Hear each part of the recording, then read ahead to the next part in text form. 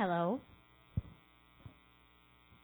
So today we are going to be doing Hebrews 3, reading, I guess, yeah. And so we'll go through all of Hebrews 3. Therefore, holy brothers and sisters who share in a heavenly calling, consider Jesus, the apostle and high priest of our confession. He was faithful to the one who appointed him, just as Moses was in all God's household. For Jesus is considered worthy of more glory than Moses.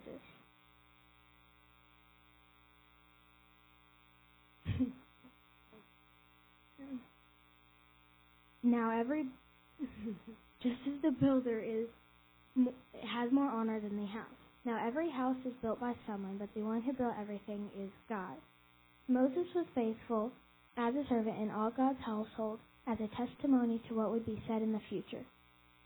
But Christ was faithful as a son over his household, and we are that household if we hold on to our confidence and the hope in which we boast. Therefore, as the Holy Spirit says, today if you hear his voice, do not harden your hearts as in the rebellion on the day of testing in the wilderness, where your fathers tested me, tried me, and saw my works.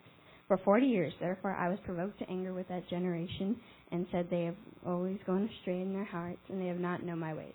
So I swore in my anger, they will not enter my rest. Watch out, brothers and sisters, so there won't be any of you an evil, unbelieving heart that turns away from the living God. But encourage each other daily while it is still called today, so that none of you is hardened by sin's deception. For we have become participants in Christ if we hold firmly until the end the reality that we had at the start. As it is said, today if you hear his voice, do not harden your hearts as in the rebellion. For who heard and rebelled? Wasn't it all who came out of Egypt under Moses? With whom was God angry for 40 years? Wasn't it with all those who sinned, whose bodies fell in the wilderness? And to whom did he swear that they would not enter his rest, if not to those who disobeyed? So we see that they were unable to enter because of unbelief. That's all Hebrews 3.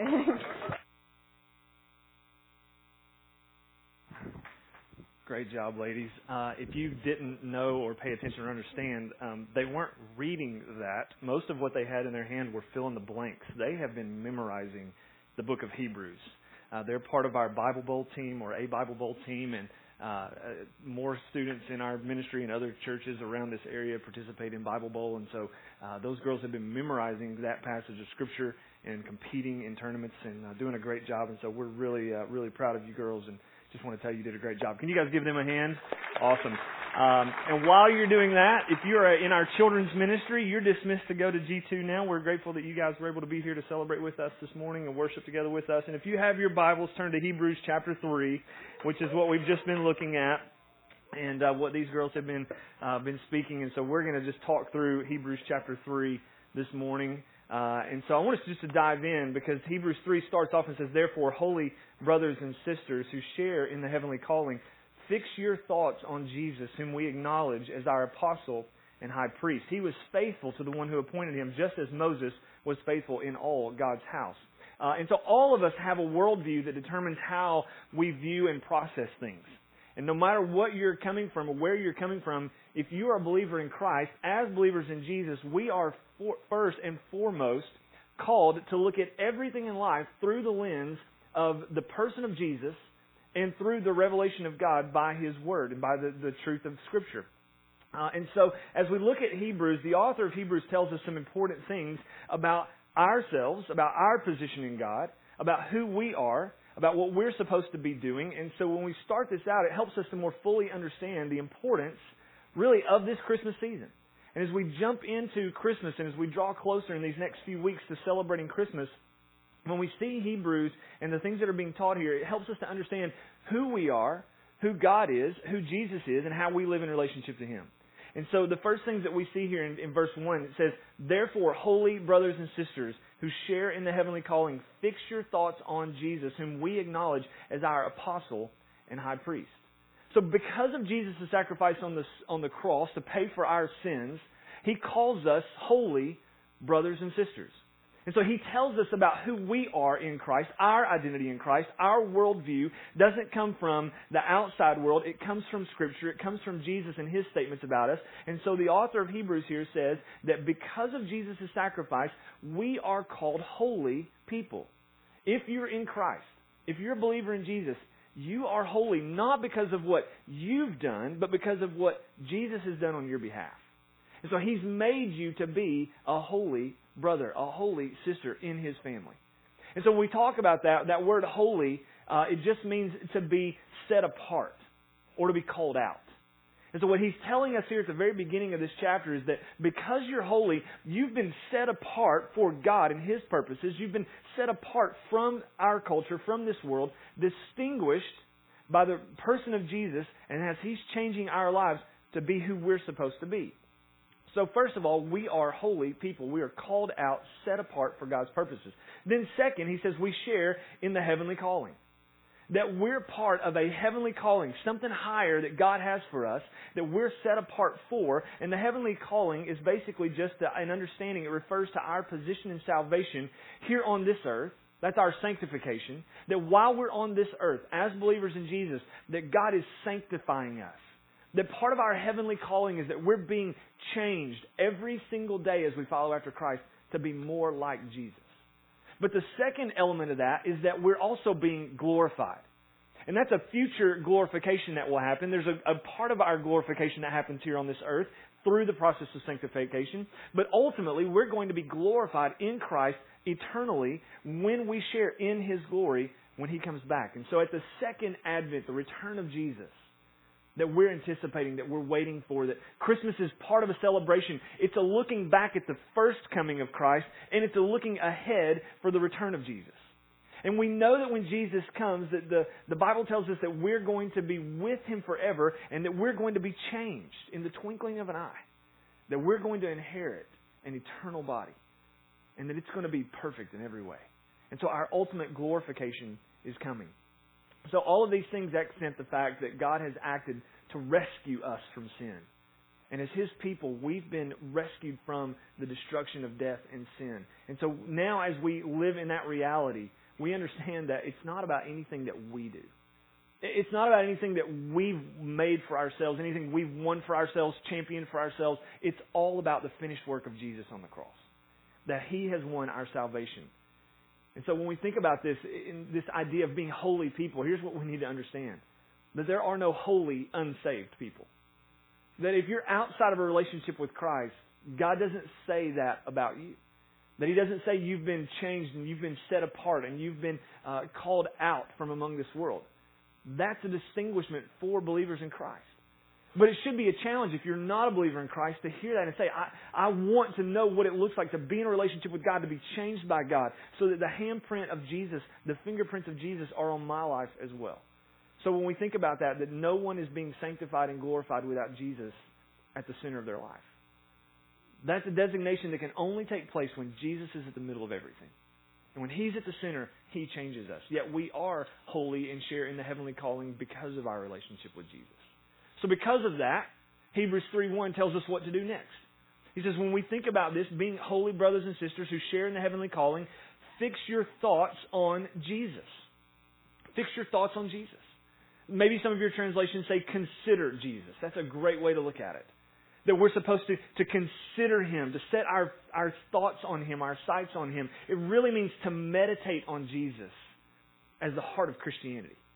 That when we come into this season, and every time of the year, it's not just something that we do at Christmas, but at all times of the year, that we should be setting our eyes, our gaze on Jesus, that we should be considering Him, that we should meditate on who He is. That we have a deeper understanding of who Jesus is. And that's the area that so many people, I think, struggle with in their faith. That when we come into this place, there are people who struggle in this because we talk about our worldview. And so many of us have a worldview, even in our Christianity. Our worldview has determined how we think about being a follower of Christ. And a lot of people would say, man, my Christianity really is about me just having an add-on to my already full and busy life. That Jesus is just another part of an already good and full and busy life. And so when we think about that, there are so many people, I believe, in this world that call themselves Christians, and yet their thought process is Christianity it's an escape plan for me. This is something that I've put some hope in so that I won't go to hell when I die. And I want to have a relationship with Jesus, and Christianity for me is just, it's an addition to an already full life that I have. Well, there's only one real problem with that, and that's that Scripture never talks about Christianity and faith in those terms. When Jesus was on the earth, He always said things like, anyone who wants to come and follow me has to give up his life to do so. If you want to live a full life, you've got to die to your life. Take up your cross daily and follow me. If you want to find true life, you have to die to yourself in order to follow me. And so Jesus always talks about saving faith as a death to ourselves. It's not an addition. It's not a tack on. It's not something extra just so we don't go to hell when we die. It is an all in, I'm buying into this Jesus movement. I am following Him. I'm going to put everything in Him. He's going to be the center of my life, and I'm going to focus every single day on Him. I'm going to fix my eyes on Jesus. He's the one that I'm pursuing. He's the one that I'm chasing after. And so many of us have this worldview that Christianity is just a bonus element of our already full lives, but that's not how the author of Hebrews paints things. The author of Hebrews is admonishing us in light of our great salvation to keep our gaze locked on Jesus, to consider Him to be the only thing of real worth in life, and to meditate on His glory and on His goodness. I mean, if you think about it, that's exactly what Mary did on the very first Christmas. Do you remember this story? You've probably read it several times this year already. I know that this part of my Christmas celebration is I read the Christmas story over and over, and every day it's a journey through the Christmas story. And so if that's not a practice of yours, that may be a good thing to consider, is just read through the Christmas story every day. Read Luke 2, read Matthew, the first few chapters of Matthew, and just watch the story unfold. But in the story of Jesus' birth, this is what Mary did. She considered Jesus. She meditated on Jesus. And we see that play out in Luke chapter 2, verses 16 through 20. On the night that the angels came to the shepherds and they proclaimed that the Messiah had been born, and the shepherds ran into Bethlehem to try to find the Christ child. And when they found Him and they had seen Him and they worshipped Him, the next thing that we see in Luke 2 is that they hurry off. Look at verse 16. Luke chapter 2, verse 16. So they, the shepherds, hurried off, and they found Mary and Joseph and the baby who was lying in the manger. And when they had seen Him, they spread the word concerning what had been told them about this child. And all who heard it were amazed at what the shepherds said to them. But Mary treasured up all these things and pondered them in her heart. And the shepherds returned, glorifying and praising God for all the things they had heard and seen, which were just as they had been told. See, so much of our life in Christ, I think a lot of our focus and attention gets placed on our orthopraxy. And that's just a fancy word that means our practice of the Christian faith. The things that we do.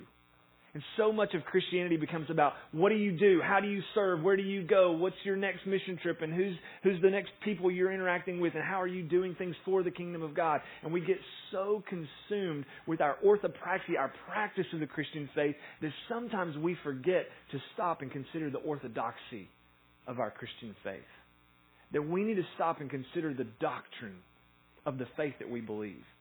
That we need to have moments where what drives our practice of Christianity is how much time we've spent meditating on and considering the doctrines of our faith.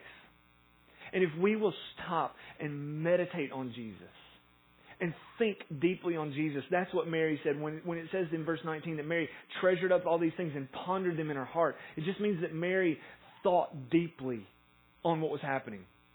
And she's holding the Messiah of the world in her hands.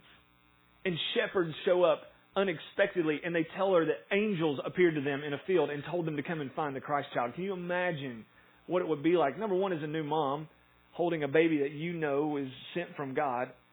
Then number two, having strangers show up when you've just given birth. That, may or may not be an awkward, weird thing for some people. And all of a sudden you've got these guys who just come bursting in, and they're all excited.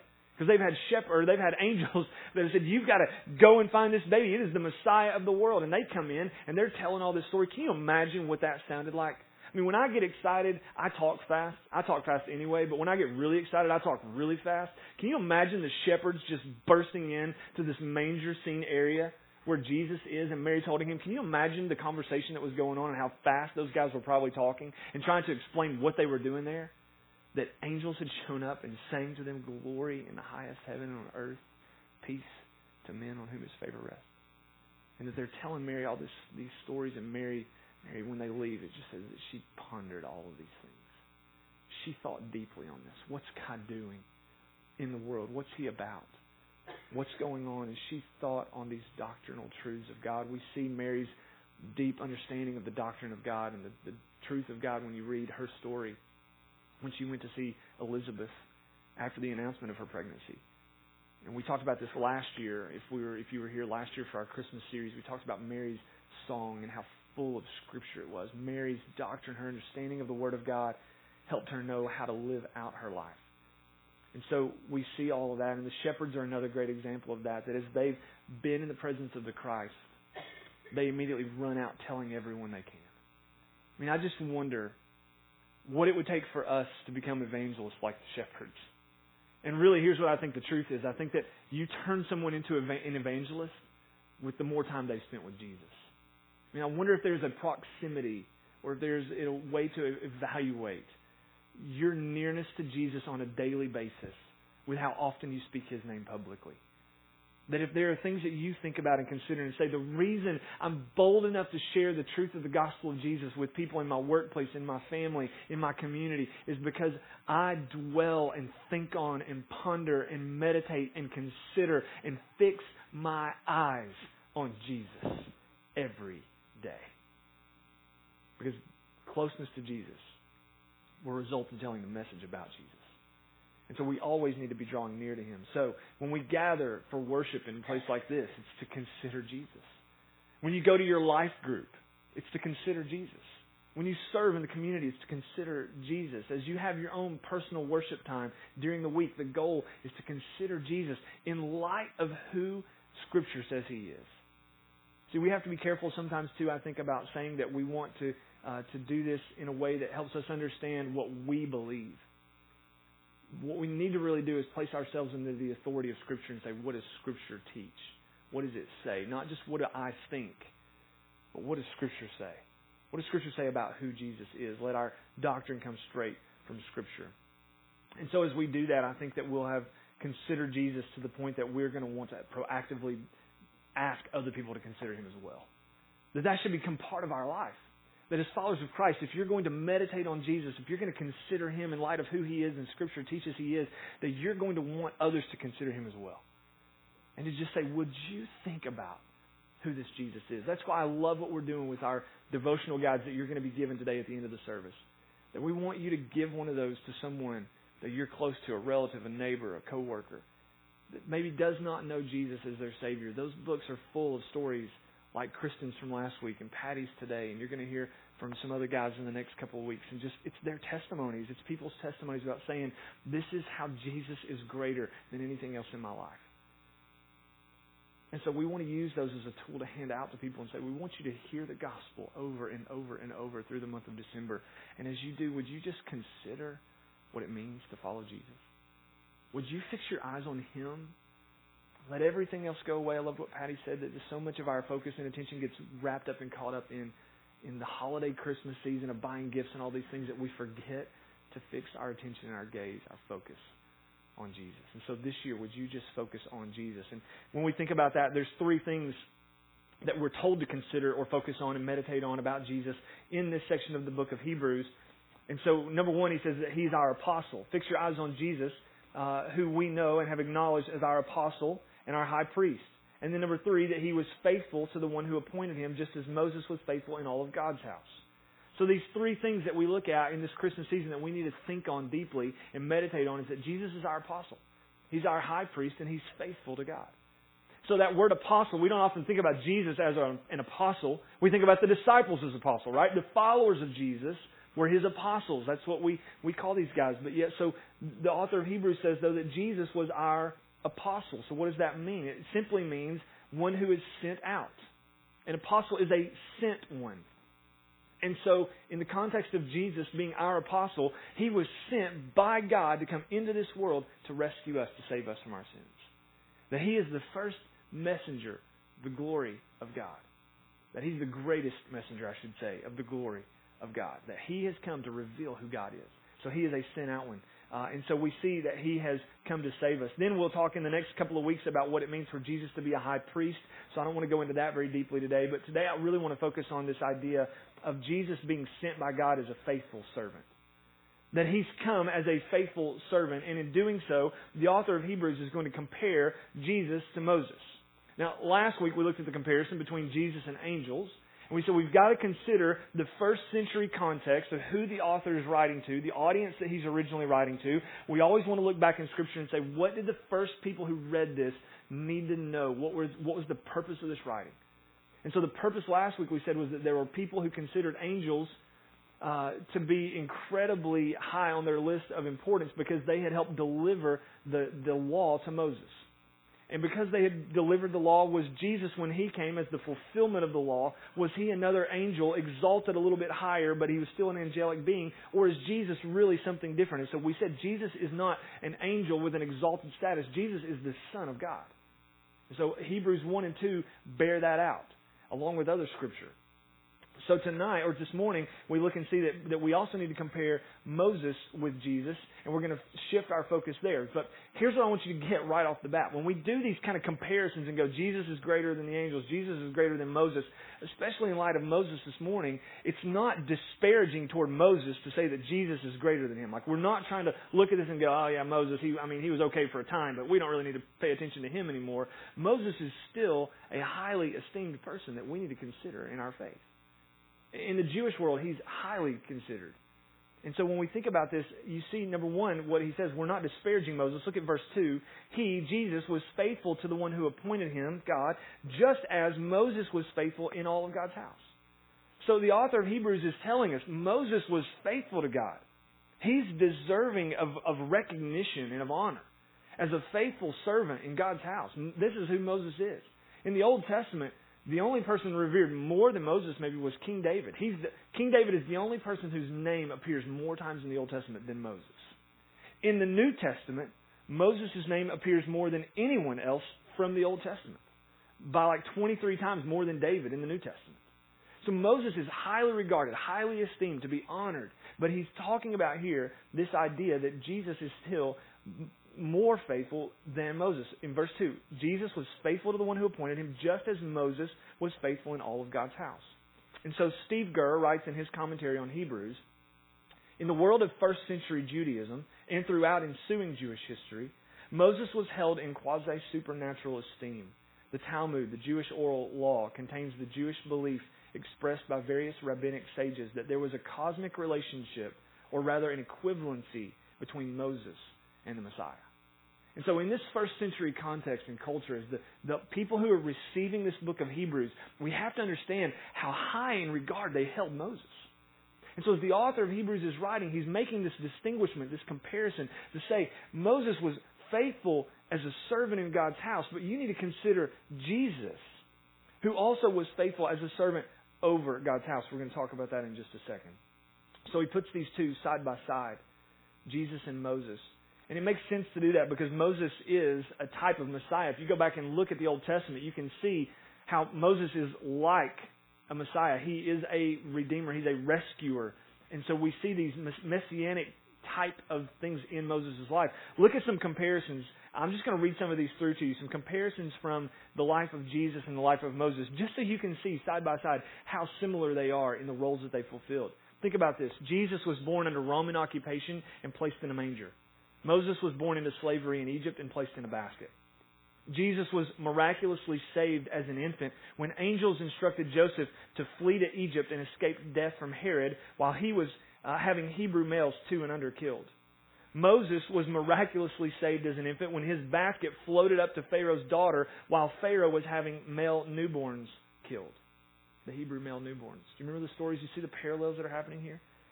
Jesus is the shepherd of his people. Moses was literally a shepherd in the wilderness. Jesus performed miracles by healing people, casting out demons, and raising the dead. Moses performed miracles by calling plagues down on Egypt and providing food and water in the desert through God's power. Jesus came to deliver his people from the curse of sin and death. Moses was sent to deliver God's people from slavery in Egypt. Jesus serves as the righteous judge of all mankind. Moses served as the judge over the nation of Israel. Jesus revealed the glory of God to His disciples when He was transfigured on a mountaintop prior to His death. When Jesus went up on a mountaintop with some of His disciples, you remember the story that they had been sleeping, and then when they awoke, Jesus was shining in the radiance of His godlike glory. And there were also Moses and Elijah were there with Him. They appeared there with Him. But in the Old Testament, Moses also reflected the glory of God when he met with God on a mountaintop as he was given the Ten Commandments. If you remember that story, when Moses came down from the mountain after being in the presence of God, the Bible says that his face shone like the sun. But it wasn't Moses' own glory. It was a reflection of the glory of God on him. To the point that the people made him put a bag over his head so that he could walk around the camp and not scare everybody to death. Can you imagine a glowing head walking around camp? That'd be weird, right? Like, this is what was happening. But Jesus' glory was His own. Moses' glory was a reflection of the glory of God. And so we see all of these parallels, and the similarities could go on, which again is why Hebrews is quick to point out why Moses is a faithful servant in God's house. Jesus is greater than Moses as a servant over God's house. There's a big distinguishment there. That Moses was a servant in God's house. Jesus is a servant over God's house. He's over everything. And so look back to show us kind of what this looks like and how we kind of prove some of these things about why Jesus is greater than Moses. Look back at Hebrews chapter 3, verses 3 through 6. It says, Jesus has been found worthy of greater honor than Moses, just as the builder of a house has greater honor than the house itself. For every house is built by someone, but God is the builder of everything. Moses was faithful as a servant in all God's house, bearing witness to what will be spoken by God in the future. But Christ is faithful as the Son over God's house. And we are His house, if indeed we hold firmly to our confidence and hope in which we glory. So here's the first thing the author of Hebrews is saying. If you're taking notes this morning, want to follow along either on the YouVersion app or write some things down, it's going to be on the screen. Just write this down. Jesus is worthy of greater honor than Moses because sonship is greater than servanthood. Right? Sonship is a greater place of honor than servanthood. And so when we think about Jesus and we think about Moses, the author of Hebrews is going to point out that Moses was a faithful servant in God's house, but Jesus is the Son over God's house. Which one of those two distinguishing characteristics is more important? It's always going to be more important to be the Son than the servant. So we should honor Moses for what he did as a servant in God's house, but Jesus is worthy of greater honor. In the same way, he says that the builder of a house is worthy of greater honor than the house itself. So think about in our region, what's the most famous house in our area? The Biltmore Mansion, right? Somebody say your condo? What? The Biltmore Mansion is the most prestigious house in this area. And so when we think about that, we go, wow, the house, the Biltmore Mansion is incredible. But do you know who's worthy of greater honor and esteem than the house? It's the Biltmore family. It's the architect who designed the house. It's the people who orchestrated what it was going to be. Because the people who do this are more significant than the house itself. Although the house has endured, the family is the one that created this, that paid for it, that designed it, that did all of these things. They're worthy of great honor. And so when we see this being played out, the design of the house tells us about a lot of things about the people. It tells us about their taste. It tells us about their style, about their personality. It tells us what they liked, what they didn't like. You can go to Biltmore and you can go, the Biltmores liked books. I mean, they have a massive, massive library there. They liked indoor swimming pools and bowling alleys. They liked playing, right? They have these things in their house. They like roaring fires. They have massive fireplaces. You start to see the house tells us about the person. And as we see the house, we start to understand more about the builder of the house.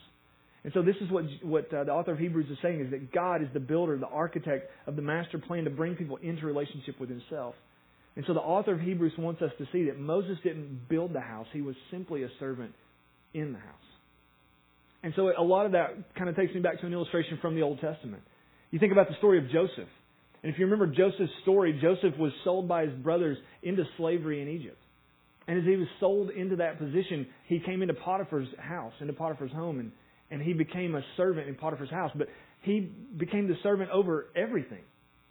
And so we see all of these things take place, that Joseph was over everything, to the point that the Bible says that Potiphar only worried himself with what he was going to eat and drink during the day. That was his only concern.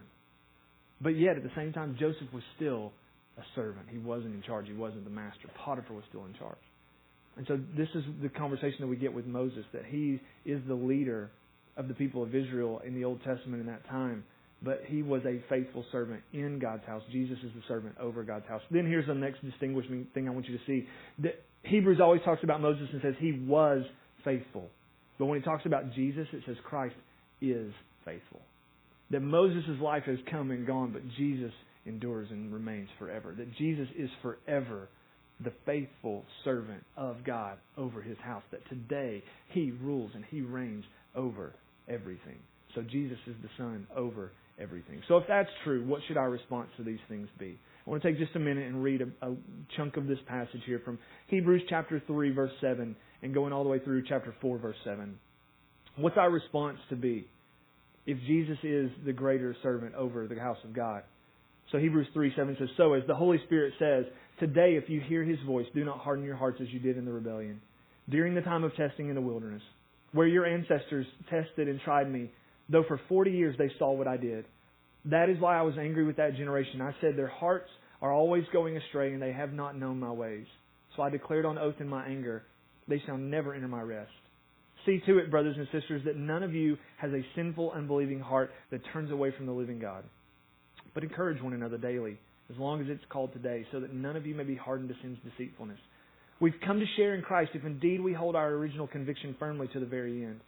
As has just been said, today if you hear His voice, do not harden your hearts as you did in the rebellion. Who were they who heard and rebelled? Were they not all that Moses led out of Egypt? And with whom was He angry for 40 years? Was it not those who sinned, whose bodies perished in the wilderness? And to whom did God swear that they would never enter His rest, if not to those who disobeyed? So we see that they were not able to enter because of their unbelief. Chapter 4, verse 1. Therefore, since the promise of entering His rest still stands, let us be careful that none of you be found to have fallen short of it. For we also have had the good news proclaimed to us just as they did. But the message they heard was of no value to them because they did not share the faith of those who obeyed. Now, we who believe enter that rest, just as God has said. So I declare on oath in my anger, they shall never enter my rest. And yet, His works have been finished since the creation of the world. For somewhere He has spoken about the seventh day in these words. On the seventh day God rested from all His works. And again in the passage above He says, they shall never enter my rest. Therefore, since it still remains for some to enter that rest, and those who did formerly had the good news proclaimed to them did not go in because of their disobedience. God again set a certain day, calling it today. This He did a long time later when He spoke through David, as the passage already quoted. Today, if you hear His voice, do not harden your hearts. Now, I want to point out something from this kind of lengthy passage. When Scripture says something once, it's always important. When it repeats it in a close proximity, you really lean in and pay close attention. But when something in Scripture says something 3 times, you need to remove all obstacles in front of you and go, what is He saying? I need to pay attention to that. And 3 times in this passage of Scripture, in Hebrews 3 and 4, in close proximity, he quotes the Old Testament from Psalm chapter 95 and says, today, if you hear His voice, do not harden your hearts. Today is the day that you can enter into the rest of God. That He has called you to stop your striving, to stop trying to earn your way to heaven, to stop trying to do enough good things to become saved. Today can be your day of salvation. If you hear His voice, do not harden your hearts. And so here's how I want to close this morning. I want to talk to people in the room who are not followers of Jesus for just a minute. If you hear this morning the voice of God speaking to you, either as His Holy Spirit is speaking or through this text as you hear it and you see who Jesus is, whatever it may be, today, if you hear God speaking to your heart and urging you to join His family, don't wait. Don't put it off. If you hear His voice, don't harden your hearts. That word harden is the word petrified. It can be translated to the word petrified. When I was a kid, we got a chance to go on vacation out west, and we went to a place called the Petrified Forest. And it literally is a place where trees have been blown down and covered in sand, and over the years, all the natural things that had happened to occur to turn wood into stone. And it's an entire forest just laying on the ground of rock-hard stone wood. And so He's saying that's what happens in our hearts. When we harden our hearts against God, we have a hardened heart, a rock-hard heart against God. But here's the beauty of the gospel. that the Old Testament bears out and the New Testament shows us is that Jesus came to change our hearts of stone into a heart of flesh. That Jesus has the ability to take the hardness that you have in your heart against Him and transform it into a heart of flesh that's soft toward God, that's loving towards God, that will bow to God and His purposes. So today, if you hear His voice, don't harden your hearts. Accept Him as your Savior. Then here's the last thing I want to say to Christians. I want to talk to you for just a minute. In these chapters and scattered throughout Scripture is the understanding that genuine, authentic faith is an enduring faith. It's a faith that's going to last. We're meant to persevere in faith in Jesus our entire lives. And we're meant to help others in that process. And so here's what that looks like. Hebrews chapter 3, verses 12 and 13. He says, "See to it, brothers and sisters," that's us, "that none of you has a sinful, unbelieving heart that turns away from the living God, but encourage one another daily as long as it's called today, so that none of you may be hardened by sin's deceitfulness." See, church, we're meant to come alongside of each other. We're meant to hold one another up. We're meant to encourage each other in our faith. We're meant to keep pushing each other to say, are you considering Jesus? Are you fixed on Jesus? Is your gaze on Jesus? Are you focused on Jesus? How are you doing following Jesus? What's your faith look like in Jesus? We're supposed to come alongside each other every day to build one another up in our faith. But this isn't a journey that you're on by yourself. That as a church, when you're in your small group, we should be asking each other, how's your faith? Are you following Jesus? Are you considering Jesus? Are you keeping Jesus front and center? Is He the most important thing to you? When you're at church, you should be asking people, what's it look like in your life with Jesus? Don't ask people how their day was. How's your day? How's your week? Ask people, how's it going following Jesus? Are you keeping Jesus right in front of you in everything? That's what we're meant to do. Because this life of faith is meant to be an enduring life of faith. It's a persevering faith. It's an eternal faith. But all of us have a part to play in encouraging one another to find that faith in Christ and to stay in it and to walk with Him. So this morning, if you're not a follower of Jesus, but you want to know what it looks like to be in a relationship with Him, I'd love for you to come and find me after the service or someone you've seen on stage here this morning. And just be around us. Ask us questions about faith. Ask us what it looks like to follow Jesus, whatever it means that you need, whatever questions you have that need to be answered. If you're not comfortable doing that, on the bulletin you were given, there's a connection card on the bottom. It just says, there's a place to check a box that says, I want to know more about following Christ. Or I want to know more about faith. Whatever it is that you want to just turn in, write us a little note, give us your information so we can follow up with you. But we would love to talk to you about what it means to follow after Jesus. For those who are Christians, let's focus on Him. Let's keep our eyes and our gaze right on Him this Christmas season. He's the author, the perfecter of our faith. Let's pray together. Heavenly Father, God, we love You so much, and we just want to give You our very best today. We want to make sure, God, that our focus, our gaze, our attention is fixed solely on You. And so, Lord, as we go from this place today, I pray that we will make sure that we don't get so consumed with being busy for You that we forget to stop and focus on the doctrines that teach us about You so that we live rightly in relationship with You. Let that be our starting point. And then, God, as we know who You are and we fix our eyes more fully on You, then, Lord, send us out in Your name to go and do those things that will bring honor and glory to Your name. Lord, we love You. Bring salvation to people in this room who need it today, God. Let us understand more fully who You are. Because of Your love for us, we want to tell You that we love You. And we ask and pray these things in Jesus' name. Amen. We're so thankful that You've been here with us.